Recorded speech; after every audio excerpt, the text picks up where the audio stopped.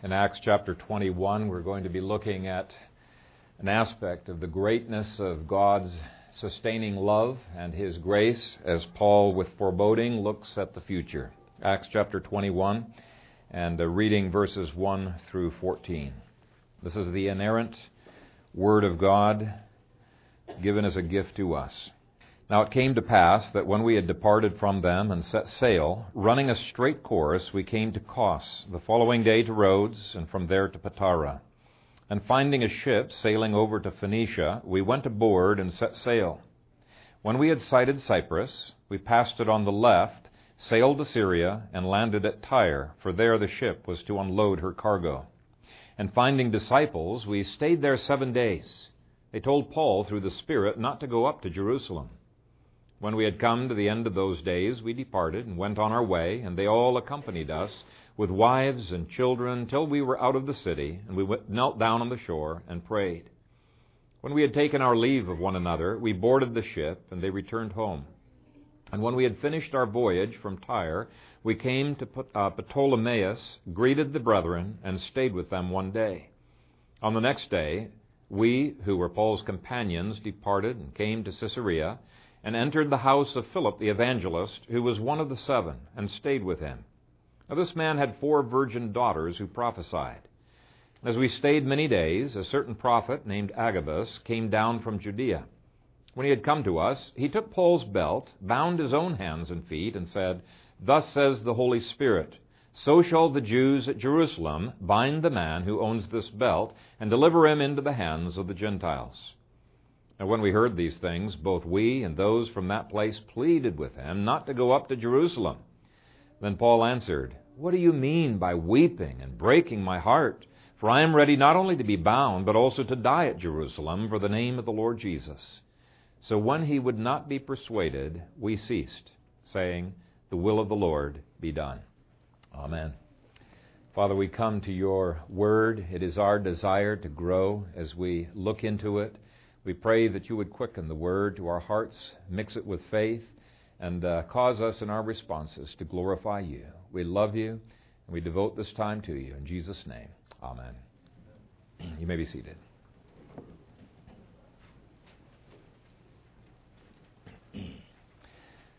What does it mean to be steadfast? I think there's at least 3 things that are involved in that: faithfulness, perseverance, and dogged commitment. At least those 3 things: faithfulness, perseverance, and dogged commitment. It means giving our all to God. William Booth, who was the founder of Salvation Army, which back in those days was a lot better than it is today, but he was asked one time what was the secret of the massive success that he had there. He didn't point to himself per se, but one of the things that he said was, "I told the Lord that he could have all that there is of William Booth." And that's the testimony that I want my life to be, that everything that I have belongs to the Lord.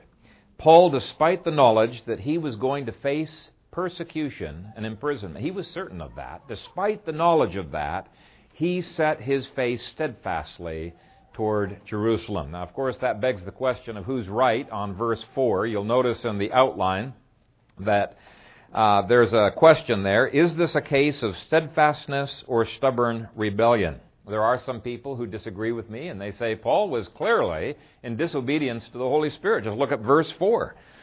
Verse 4, it says, they told Paul through the Spirit not to go up to Jerusalem. They said that's as clear as could be. It's a prophetic command. Don't go up to Jerusalem. Paul has disobeyed that. He is disregarding the Holy Spirit's wishes. He is living in disobedience. So far from being steadfast, they say this whole passage is an indication of running away from the will of the Lord. Now, on the surface, there does seem to be some validity to that, but there's many, many authors who point out that that interpretation is just not possible, because there are so many scriptures that indicate that the Spirit told Paul to go to Jerusalem. It's just not possible. So on the surface, it may seem like there's a contradiction. There really is not. But once you understand these scriptures, you will see Paul could not have heeded their advice even if he had wanted to do so. His heart was steadfast in obeying God's will.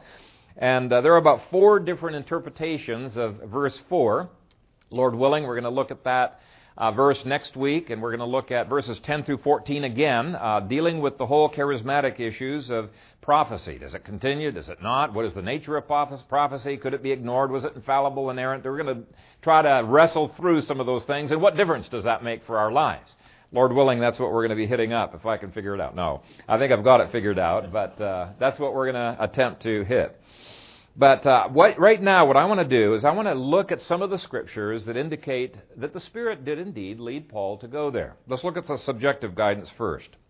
Turn to chapter 19 and look at verse 21. It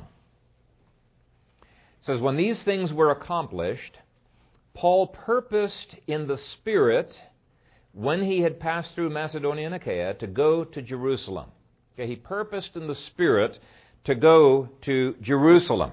This was a direct guidance from the Spirit of God. Okay, look at chapter 20, and I'm going to read verses 22 through 25, and I'll intersperse some comments, but we want to take the whole thing in context.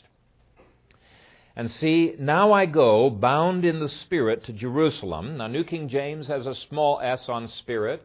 Many versions capitalize that S. Because of the word "the" in the Greek in front of Spirit, it's almost certain it's talking about the Spirit of God there. But either way you translate it, you still can't get away from the conclusion, because even if it's Paul's Spirit, the word constrained indicates that there was a will outside of Paul that was binding him. Constraining is another translation. It's moving him. It's not his own will. That doesn't fit with the meaning of that word. And so either way you take it, Paul is following the will of God. His Spirit is being constrained, or the Spirit of God is constraining. And either way that you translate it, you still come to the same conclusion. Okay. Paul goes on, not knowing the things that will happen to me there, except that the Spirit testifies in every city, saying that chains and tribulations await me. Now I want you to notice 2 things there.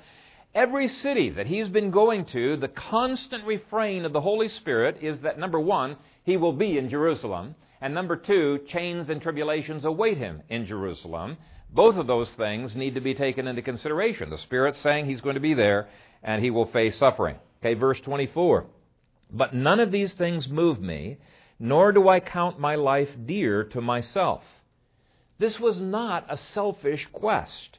This was a willingness for Paul to lay down his life for Christ, to die if need be. And he says there that there's 2 reasons why he was not moved from this goal to go to Jerusalem. And the first reason that he gives is so that I may finish my race with joy. God had given him a race, and he was bound and determined to follow this race, or this course that God had given to him. Come what may, he was going to follow the Lord's race, not go off on his own race. The second reason that he gives is in the ministry which I have received from the Lord Jesus to testify to the gospel of the grace of God. This was a God-given task to go to Jerusalem. It was a ministry he received from the Lord, is to testify the gospel of grace within Jerusalem. Now, so certain is Paul that he's going to be in Jerusalem that he tells these believers, and indeed, now I know that you all, among whom I have gone preaching the kingdom of God, will see my face no more. He says, I know. He is sure of it. Now, all of this indicates to me that Paul had clear guidance from the Lord that he was to go to Jerusalem, and he was not running away from the will of God. He was steadfastly pursuing the will of God. That's why in chapter 23 and verse 11, Jesus speaks very positively of the ministry that he's already been doing in Jerusalem as a result of this trip. Following night, the Lord stood by him and said, Be of good cheer, Paul, for as you have testified for me in Jerusalem, so you must also bear witness at Rome. And so hopefully you can see, and there's other scriptures like this, that there is a steadfastness of Paul to God's will. There's not an obstinacy in disobeying his will. And 22 of the commentaries that I have on my shelf agree with me on this interpretation. It seems that the rest of the book clearly indicates he's following the will of God. Now, this is why Luke and all of the other brothers in chapter 21 and verse 14 are finally convinced by Paul, and they say, the will of the Lord be done. Paul's been giving them the reasons why he has to go to Jerusalem, and they say, okay, I guess this is the will of God. The will of the Lord be done. Now, all by itself, to me, I think that's strong enough evidence to indicate Paul had to go to Jerusalem. He did not have a choice.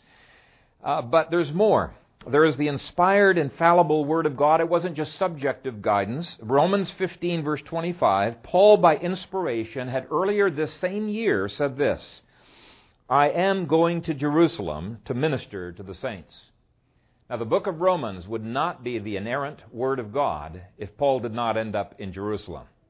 Because that's an inspired book saying he's going to Jerusalem. That was earlier this year. 1 Corinthians 16, verse 3, says much the same thing. So whatever interpretation you take of verse 4, it has to square with all of these other scriptures that we have been looking at. It has to indicate Paul was not being stubborn. He was being steadfast in following the Lord's will. So, this first point, and this is going to be a one-point sermon, even though you got 7 points there, it's just looking at the same point from many different angles, okay? It's a one-point sermon. Be steadfast in the Lord. This is one of the characteristics that all good leaders have. Henry Austin said, genius, that power which dazzles human eyes, is oft but perseverance in disguise. In other words, he's saying, there's a lot of people out there that think that some of these geniuses, it's just because they've got such amazing minds. You know, they're geniuses on that. And he said, actually, many of the time, that's not the case. The reason that they have been able to do more than anybody thought humanly possible to do is that they've persevered and they've been steadfast and they've kept at it until they've accomplished what seemed impossible from a human perspective. And so this is really a characteristic that separates the boys from the men. This is the characteristic that separates the girls from the mothers in Israel. We've got to be steadfast in the Lord. And so we're going to look at Paul's steadfastness here. First of all, he was steadfast in the face of time on his hands. Now, that may seem like an odd thing for me to say, steadfast because of time on, and despite time on his hands. That's exactly what I would like to have more time to kill. But there is an expression in English that says, idle hands are the devil's workshop. Okay, it's just an ancient observation that when you're lazy and you've got lots of time to kill, don't know what to do with your time, that you can get yourself in trouble. It's not a luxury, it's a danger. So let's look at Paul. He had a lot of time on his hands as he's traveling. One person had calculated that just in these 3 years, Paul has traveled by foot or by ship halfway around the world. I think it's 7,000 something hundred, under 8,000 miles. I didn't write it down, so I'm not sure. But there was a lot of time that he had, and we could go through the whole chapter and look at some of the travels. I'm just going to look at the first 3 verses. Now it came to pass that when we had separated from them and set sail, running a straight course, we came to Kos, the following day to Rhodes, and from there to Patara. Now it was difficult to pull away from the elders of Ephesus, but Luke has already told us in chapter 20, verse 16, that Paul's got his mind and his goal set upon Jerusalem. He's trying to get there as fast as he can, if possible, to make it by Pentecost. And so as the ship is winding its way through the Isles of the Dodecanese, Kos was one of the interesting spots to go through. This was a lot of things there, but one of the things was this was the school, a medical school that Hippocrates had set up. It would have been very interesting to Luke, the physician. The next site that he mentions, Rhodes, was probably the most fascinating tourist stop on the whole area. They had the massive lighthouse, which was so impressive, it was called for many, many years one of the 7 wonders of the world. It was a statue so tall that ships could travel between underneath the legs there, and the lighthouse part was a big fire that was kept stoked all the time in a torch that was in the statue's hands. There were a lot of interesting things on this trip that if he wanted to be a tourist and get sidetracked, he could have gone down all kinds of rabbit trails. But Paul is single-eyed. He knows what he wants, and he's heading for that. Look at verses 2 through 3. And finding a ship sailing over to Phoenicia, we went aboard and set sail. When we had sighted Cyprus, we passed it on the left, sailed to Syria, landed at Tyre, for there the ship was to unload her cargo. Now, commentators point out the first ship that he was going on was a coasting ship. It wasn't big enough to be able to go out onto the open sea. But once they get into Phoenicia, into this port here, they're able to get an open sea vessel that's large enough to go all the way to Phoenicia. Now, from Patara to Tyre is about 400 miles as the crow flies. If you know anything about sailing, you don't go as the crow flies because you're tacking through the wind. And they say it takes about 5 days if the winds are extremely favorable for you, about 5 days to take that. Now, he mentions Cyprus, which is the only land you would see on that journey. And so Luke's accuracy in all of the details of this book are just remarkable. There have been a number of atheists who have tried to disprove Acts. A couple of them actually became Christians as a result of their research. But they have said this is a marvel of geographical, cultural, historical accuracy. But I'm looking at these verses to show Paul's steadfastness. If you were traveling, and it would be a minimum of 8 days. If you're traveling for 8 days on this boat, you have a lot of time to kill. What are you going to do with that time? Okay, do you just let it happen, or do you plan? One of the foundational principles in my life is that if you don't plan for something, something is going to take dominion of you. It's an inescapable fact. Dominion is inescapable. You're either taking dominion of something or something else is taking dominion of you. Now, that doesn't mean you can't relax. Of course you can relax, but it needs to be a part of your planning. You don't just let it happen accidentally or it won't be the right kind of relaxation. You take that as dominion. Now, no doubt, Paul spent some of that time reading and writing, some of that time perhaps relaxing. He needed relaxation. Some of the time perhaps talking and discipling. We're really not told. But any time that you are idle for days at a stretch, it would be very easy for the dangers that were looming in front of Paul to begin to creep into your heart, to gnaw at you, and to make you anxious. You could begin to second-guess yourself and think, ooh, is this really a wise idea for me to be going on this trip? So that's the first danger that could happen, is anxiety could creep in and kill you. Another danger, some people are deviated from holiness because they've got too much time to kill. That's exactly what happened to David when he fell into sin with Bathsheba. The text says this is the time when the kings went out to battle. Well, everybody else was out to battle, but David decided to stay home, and he didn't even know what to do. He's wandering around on his roof when he sees Bathsheba.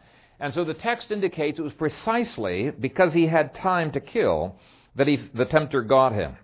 I've talked to many men who have to travel a lot for their jobs, and they have confessed to me that it's been in the hotel room. When they're bored, there's nothing to do, that they've started flipping through the channels and they've found themselves watching pornography.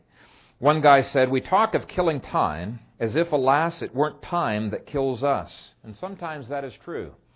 Idle hands can be the devil's workshop, but despite the fact that Paul has a pile of time to kill, he is steadfast in heart, and we can be as well. That's the point. Point number 2. Paul was steadfast even when opportunities to bail out presented themselves. Look at verse 4. And finding disciples, we stayed there 7 days. They told Paul through the Spirit not to go up to Jerusalem. Now, there's a lot of questions on what verse 4 means. Was this a prophecy, or was this an uninspired guidance from the Holy Spirit? If this was a prophecy, is Paul's failure to follow it proper, or is it improper? Can this be a paradigm for how we treat prophecy, especially since the word prophecy is not really used in the text? Is everything that they said wrought of the Spirit? Or was there a mixture? The Spirit giving them information, and on the basis of that information, they come to a conclusion and they tell Paul something. There's a lot of questions, and you will find people on both sides of that question, charismatics, non-charismatics, Reformed, non-Reformed, you'll find people who are Greek scholars who come out on different sides of that question, which to me indicates this is not really that central of a verse to base your whole theory on when there are alternative interpretations that are out there. And so, I'll give you my viewpoint next week. But just for now, I want to point out that on any interpretation that you give, any interpretation, if Paul wanted an excuse to not go to Jerusalem, he had it. Okay, here was his out. Perfect out. After all, these Paul's already, we've seen, nervous, very nervous, and these guys have received a revelation from the Spirit based on that, or because of it, however you interpret it. They say, hey, Paul, you shouldn't go to Jerusalem. We know from the Spirit you're going to be facing danger there. It would have been very easy for him to not go. Now, I'll just give you a quick hint. I agree with 22 of the books that I have on my shelf that there was a portion that the Spirit gave, and that portion is filled out by Luke. It's like, okay, I'm going to give you one example here. I'm going to fill out exactly what these examples in every city have looked like. Verses 11 through 14, the Spirit gives very clear revelation that there's going to be trouble in Jerusalem. Based on that revelation, they're able to say, come to a conclusion, hey, Paul, it's going to be dangerous there, don't go. Okay, so there's part what the Spirit has given, there's part what came from them as well. That's just a hint of where we're going to be going with that.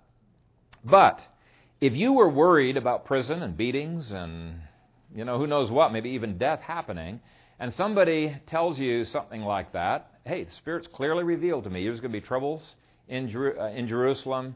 We're just urging you, don't go. What would you do? What I want to do is I want to kind of filter this into the 20th century. Since there are not, in my opinion, ongoing prophecies today, let me put it into modern categories. You have a very difficult marriage that you would love to get out of, and there are pastors that you can turn to who will turn to the prophetic scriptures, and they will look at these out of context, and they will say, yeah, you got reason that you can get divorced, and you want to believe it, and so without doing much more research, because you don't want to discover anything that would contradict that, you go ahead and you follow what this pastor has said. Sincere pastors have done this in the past. I've known a number of cases where people feel led of the Lord, quote unquote, led of the Lord to do something that the Bible clearly says is sinful. It's easy to hear what you want to hear. Or your excuse for not being steadfast at home as the head of your home might be, I'm not gifted. Or my wife can do it better than I can. Or I deserve a break today. Or your excuse for being away from home and falling into sin might be, I'm just going to take a peek, and it's for research purposes anyway. Or it may be, so-and-so is a godly pastor, and he watched that movie, so maybe it's okay for me. There's hundreds of excuses that we can come up with as to why we do not need to be steadfast. Some of you have heard of Bob Leland, or is it Leland? I forget how you pronounce it. But in Vietnam, he took a hit and lost both of his legs. He went into the war about 200 pounds, 6 feet tall. He came back 2.5 feet shorter and 87 pounds. And this was something that so devastated his life, he could have very easily given up and started feeling sorry for himself, but he refused to do so. He refused to feel sorry for himself. The artificial limbs that were given to him by the doctor were just too limiting. So he tossed those away and learned how to walk on his hands. And here's what he did. Among his other accomplishments, he did the New York Marathon in 98 hours, 47 minutes, and 17 seconds. He ran on his hands from California to the Vietnam Memorial, a distance of 7,784 miles, on his hands. Okay, now that's steadfastness, giving all you have, right, and giving it without any reservation, without any excuses. Now that's not a calling I have, to be walking around on my hands, and not a calling that most of you would have. But here is the point. Do not let other people talk you out of the calling that God has put upon your life. It's so easy for people to just give up because they don't have the finances or they don't have this or that. If God has called you, run for it. Point 3. Paul was steadfast in the face of losing dearly loved ones. Let's read verses 5 and 6. When we had come to the end of those days, we departed and went on our way, and they all accompanied us with wives and children till we were out of the city, and we knelt down on the shore and prayed. When we had taken our leave of one another, we boarded the ship, and they returned home.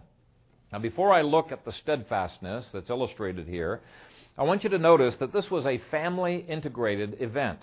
In America, we have so many age-segregated events that it's really hard for families to do much of anything together unless they got real foresight and planning that they're engaging in. But this is a pattern that you'll see all throughout the Old Testament, all throughout the New Testament. People worshiped together, they prayed together, they learned together, they worked together, they did things together, and you'll see that here. Now, when I was reading in Matthew Henry's commentary, he said, this must have been an incredible testimony to the pagans who were looking on. Pagans notice what kind of a family you have. They notice what a difference is there. Now, they may not say anything. They may just be watching, and that may be just one of dozens, or it may be one of hundreds of things that eventually grabs their heart and makes them jealous of the gospel. Romans 11 says pagans should be jealous of the gospel because the gospel of God's grace transforms us. It blesses us. And so, this is something that I think we shouldn't just overlook. But when it comes to steadfastness, here's a thing that I've noticed.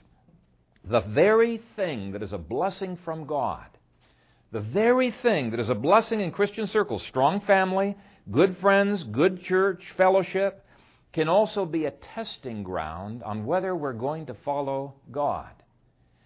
It's very easy for people to compromise on little things because of the peer pressure of godly Christians, peer pressure of the church, because nobody else has seen what you've seen in the Scripture. Nobody likes to needlessly bring pain to loved ones. But following God's will sometimes is not comfortable for us. And you can think of other countries where people have had to face the choice of losing their loved ones because they're going to be thrown into jail or into prison, or compromising.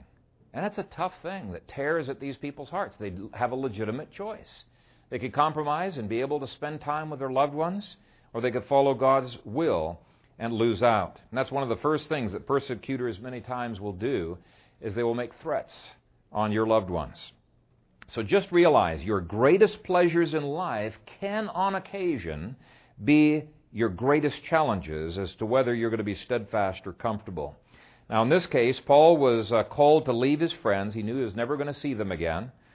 And so there was incredible pressure that could have made him desire to quit. By God's grace, he did not. Point 5. Paul was steadfast in the face of repeated warnings that he would suffer. Now, we've already seen these repeated warnings. Chapter 20, verse 23. Every city that he'd been in, the Spirit has testified he was going to suffer. But let's read verses 7 through 11.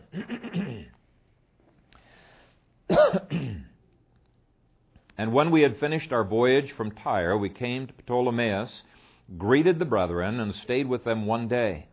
On the next day, we who were Paul's companions departed and came to Caesarea, and entered the house of Philip the evangelist, who was one of the 7, and stayed with him. Now, this man had 4 virgin daughters who prophesied, and we're not told what they prophesied. Most commentators assume, because of the way Luke is laying this out, that they're prophesying exactly the same thing that all of the other prophets were prophesying. That Paul's going to be facing danger in Jerusalem. We're not told, though. Verse 10, and as we stayed many days, a certain prophet named Agabus came down from Judea. When he had come to us, he took Paul's belt, bound his own hands and feet, and said, Thus says the Holy Spirit, so shall the Jews at Jerusalem bind the man who owns this belt and deliver him into the hands of the Gentiles. None of us likes to suffer, unless you're a masochist, I guess. Some people inflict their own pain, but I think all of us, despite our aversion to suffering, would be willing to take a bullet for somebody in our family or somebody that we loved. I think that we would be willing to even exchange places in jail if we could get, our son or our daughter out of jail. It's not those kinds of things that challenge us, because we've thought through already what kind of sacrifice, what's the cost, reward ratio there. What really gets us is when we've not thought about it. It just unexpectedly hits us, and we just let fly with a reaction. I think this is one of the reasons why God was constantly warning Paul. He did not want this to be unexpected for Paul. How many times have we selfishly said, no, you cannot do that, to a legitimate request in our family, simply because we have not had forethought, thinking through the issue, and later on we feel bad, say, that really was selfish on my part. I should not have said that. How many times have we blown up, gotten angry, and then said later, I should not have done that. We haven't prepped ourselves to be steadfast with servants' hearts. See, if we had already developed servants' hearts, it would have come out automatically, even though it was unexpected. How many times does a child lie so that he won't get a spanking? And then afterwards think, I should not have done that. Now I got to confess that, and I'm going to get a worse spanking because I lied as well as doing the other sin. Now they're caught in a dilemma. It's really hard until we get into a position where we're mature enough, where we're doing the right thing automatically. It becomes instinctual with us, and it can become such a habit that it is automatic.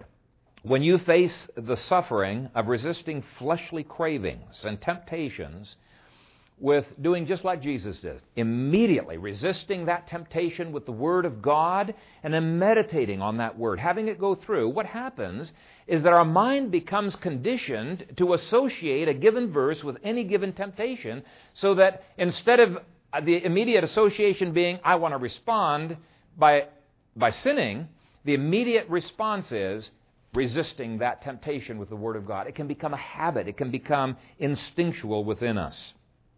Steadfastness needs to be instinctual. James Botts told of a forest ranger who walked through Yellowstone National Park after the huge fire a few years ago, and he was just looking and evaluating the damage, making notes, and he came around the corner of one tree, and he saw a fossilized bird on the ground. It was a weird sight because it was completely ashes, and yet it retained all of the form of the bird.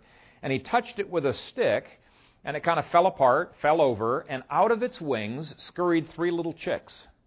And so here was this mother bird that could have flown away long before the fire even reached it, instinctually protecting its young. And even when the fire was scorching its body, it remained steadfast in that position and spared the young. This is what Jesus did for us. He was steadfast in bearing up under the fire of God's wrath so that we could be saved, we who put our trust in Him. And He calls us to have the same steadfastness. Sometimes it is a fiery endurance that God calls us to, but God wants it to be so instinctual, our steadfastness, that we're not even tempted to move. We want to be faithful to the Lord because we've already given Him our all. He can take our life if He so chooses. Now, quickly moving on, we see 2 more evidences of Paul's steadfastness. In verse 12, we have yet another call to bail out. Now, when we heard these things, both we and those from that place pleaded with him not to go up to Jerusalem. Even Luke was pleading with Paul. And I want you to notice this really is a parallel with verse 4. It is through the Spirit that they know about this danger, but it's they, in both verses, it's they who speak rather than the Spirit who speaks. They're the ones who plead with him not to go up to Jerusalem. Verse 13 shows that Paul was steadfast in the face of emotional pain. Then Paul answered, "What do you mean by weeping and breaking my heart? For I am ready not only to be bound, but also to die at Jerusalem for the name of the Lord Jesus." Seeing their weeping was breaking Paul's hearts. And it's sometimes hard for us to do the right thing when we know doing the right thing is going to bring misery and pain into the lives of other people. It may be a wife's weeping over a decision that you have made that's a godly decision. Or it may be a child, you've given him a task and he's weeping and crying, "Daddy, do I have to really do this?" And he just feels like this is an overwhelming task that you've given. It's a godly task that you've given, but the father or the husband, as the case may be, just caves in, and he doesn't do what God wants him to do because, why? They're breaking his heart with their weeping. When some of you became Christians, this happened to you. You had family members and friends who just struggled with you over this. And they said, what are you doing? This is a weird thing. Why are you becoming a Christian? And why are you having to adjust all of these priorities in your life? And they're arguing with you, and they're weeping, and the things that they've done were breaking your heart. And what the thing was, it was a tug of war. Are you going to follow God's will, or are you going to succumb to desiring the comfort of those that you love? And I think you can think of all kinds of scenarios in which it is emotionally painful to be steadfast. But by God's grace, you can do so. Then Luke ends this section where we began it, total submission to the will of God. Look at the total submission of Paul in verse 13. I am ready not only to be bound, but also to die at Jerusalem for the name of the Lord Jesus. And notice the total submission of the rest in verse 14. So when he would not be persuaded, we ceased, saying, the will of the Lord be done. They too had come to the place where God's will was more important than their desires, and that is where we all need to be. There's one hymn that I just love. It's the theme hymn at Covenant College. It's All for Jesus. And I want to end by reading these verses for you. All for Jesus, all for Jesus. All my being's ransom powers, all my thoughts and words and doings, all my days and all my hours. Let these hands perform his bidding. Let my feet run in his ways. Let my eyes see Jesus only.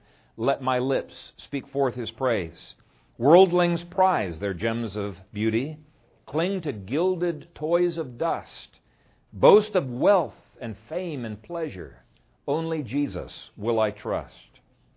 Since my eyes were fixed on Jesus, I've lost sight of all beside. I think this verse is really the key to being steadfast. He says, since my eyes were fixed on Jesus, I've lost sight of all beside. So enchained my spirit's vision, looking at the crucified. Brothers and sisters, you will only be able to be steadfast as you are captured by God's grace. You're only going to be able to set aside the lesser things that tend to capture our vision when you're captured by the Lord. You're looking to the Lord. You're only going to be able to, like Paul, be bound in the Spirit for your Jerusalem, as this hymn says, to be enchained in your spirit's vision for your Jerusalem when you've looked at the crucified. And so that's my charge to you. I call you to be a people who is steadfast for the Lord. Fix your eyes on Jesus, who is the author and finisher of your faith. Don't allow the excuses and the pressures and the discomforts of this world in any way to cause you to deviate from the upward call that God has given to you in Christ Jesus. Amen. Father, thank you. Thank you for the challenge that we have of living testimonies like Paul, that your grace can conquer our dispositions, that your grace can capture our vision. And I pray that our vision would be captured and held in your grip as we look upon the crucified, the Lord Jesus Christ. Help us not to seek to do this in our own strength, but help us day by day to grow in the love and the grace and the passion and the strength that flows from your Holy Spirit dwelling within us. We love you and we bless you. In Jesus' name, amen.